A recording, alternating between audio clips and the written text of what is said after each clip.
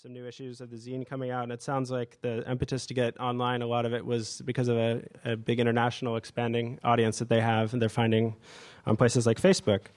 And she's also involved with the arts and dance community here in LA, which was sort of the genesis of Itch, to find out and explore dance community in LA and sort of what that meant, and if there was such a thing as a community in LA in dance, which sounds like she's found that there is. Anything else that we should know about you? Is this on? Okay. I review dance for the LA Times, and I'm a doctor. Hello? Hello? Hello? Unlike Will, I don't have extensive experience with microphones. I am a freelance dance critic for the LA Times. I've been a journalist for 17, 20 years now, and I am also a doctoral student here at UCLA. Yay. Doctoral candidate, officially. So I thought I'd let these guys do most of the talking, but I thought I'd start off. Well, I have one question for the audience. Is anybody connected to Twitter yet? Yes. Okay. And we have the hashtag LATFOB with the pound sign in front of it. It's case insensitive, so please tag your tweets that way. And I would have loved to have a back channel streaming up here online behind us with all your commentary. But I was actually talking to our publisher, who I sit outside his office in the newsroom at the editor, Russ Stanton. I sit outside his office at the LA Times, and he went to a Harvard panel recently about the future of journalism, and it was his first experience where they had a live streaming back channel with a chat room with 100 people logged in watching this sort of web stream of this Nyman Media Lab broadcast, and he just found it very unnerving. He could kind of see it out of the corner of his eye on the left side of the screen, and he was telling me about that experience. So I thought maybe it's a bit of a blessing that we don't have that going today, but maybe next year.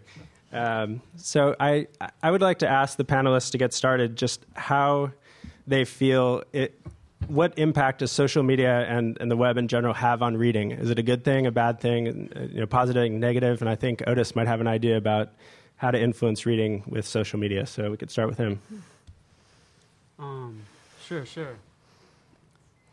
So can you all hear me? Okay. I got to sit close to this.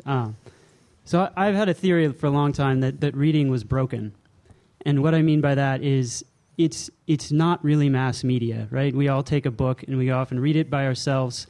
And maybe we talk about it to a friend or two, but chances are that friend either hasn't read that book or maybe hasn't read it yet. So you have these really interesting experiences and ideas that you read about in books, but they aren't out there for the world to consume. Your ideas are pretty much locked into yourself, your conversations with friends, etc. And so that's one thing we've been trying to change at Goodreads is make reading more of a social experience. And by that, I don't mean go read a book with a friend and talk about it as you read. No one wants to do that. But I mean, get the conversation about books out there where people can, talk to each other, find like-minded souls, etc. And when I started Goodreads 2 years ago, there was not a good place to do that.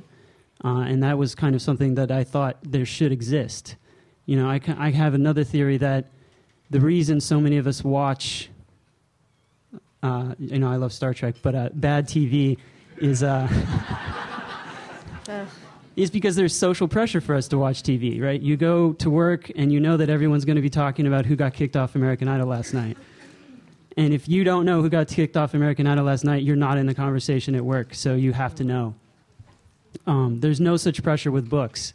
Nobody's going to ask you, oh, have you read that big new book that just came out, or have you read Pride and Prejudice?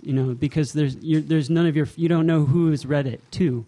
So that's one thing that I think Goodreads is starting to change, is that the cool kids in school are now reading Twilight, and they're reading other books, and they're broadcasting this on Goodreads, and even on Facebook, and on MySpace, and on Twitter.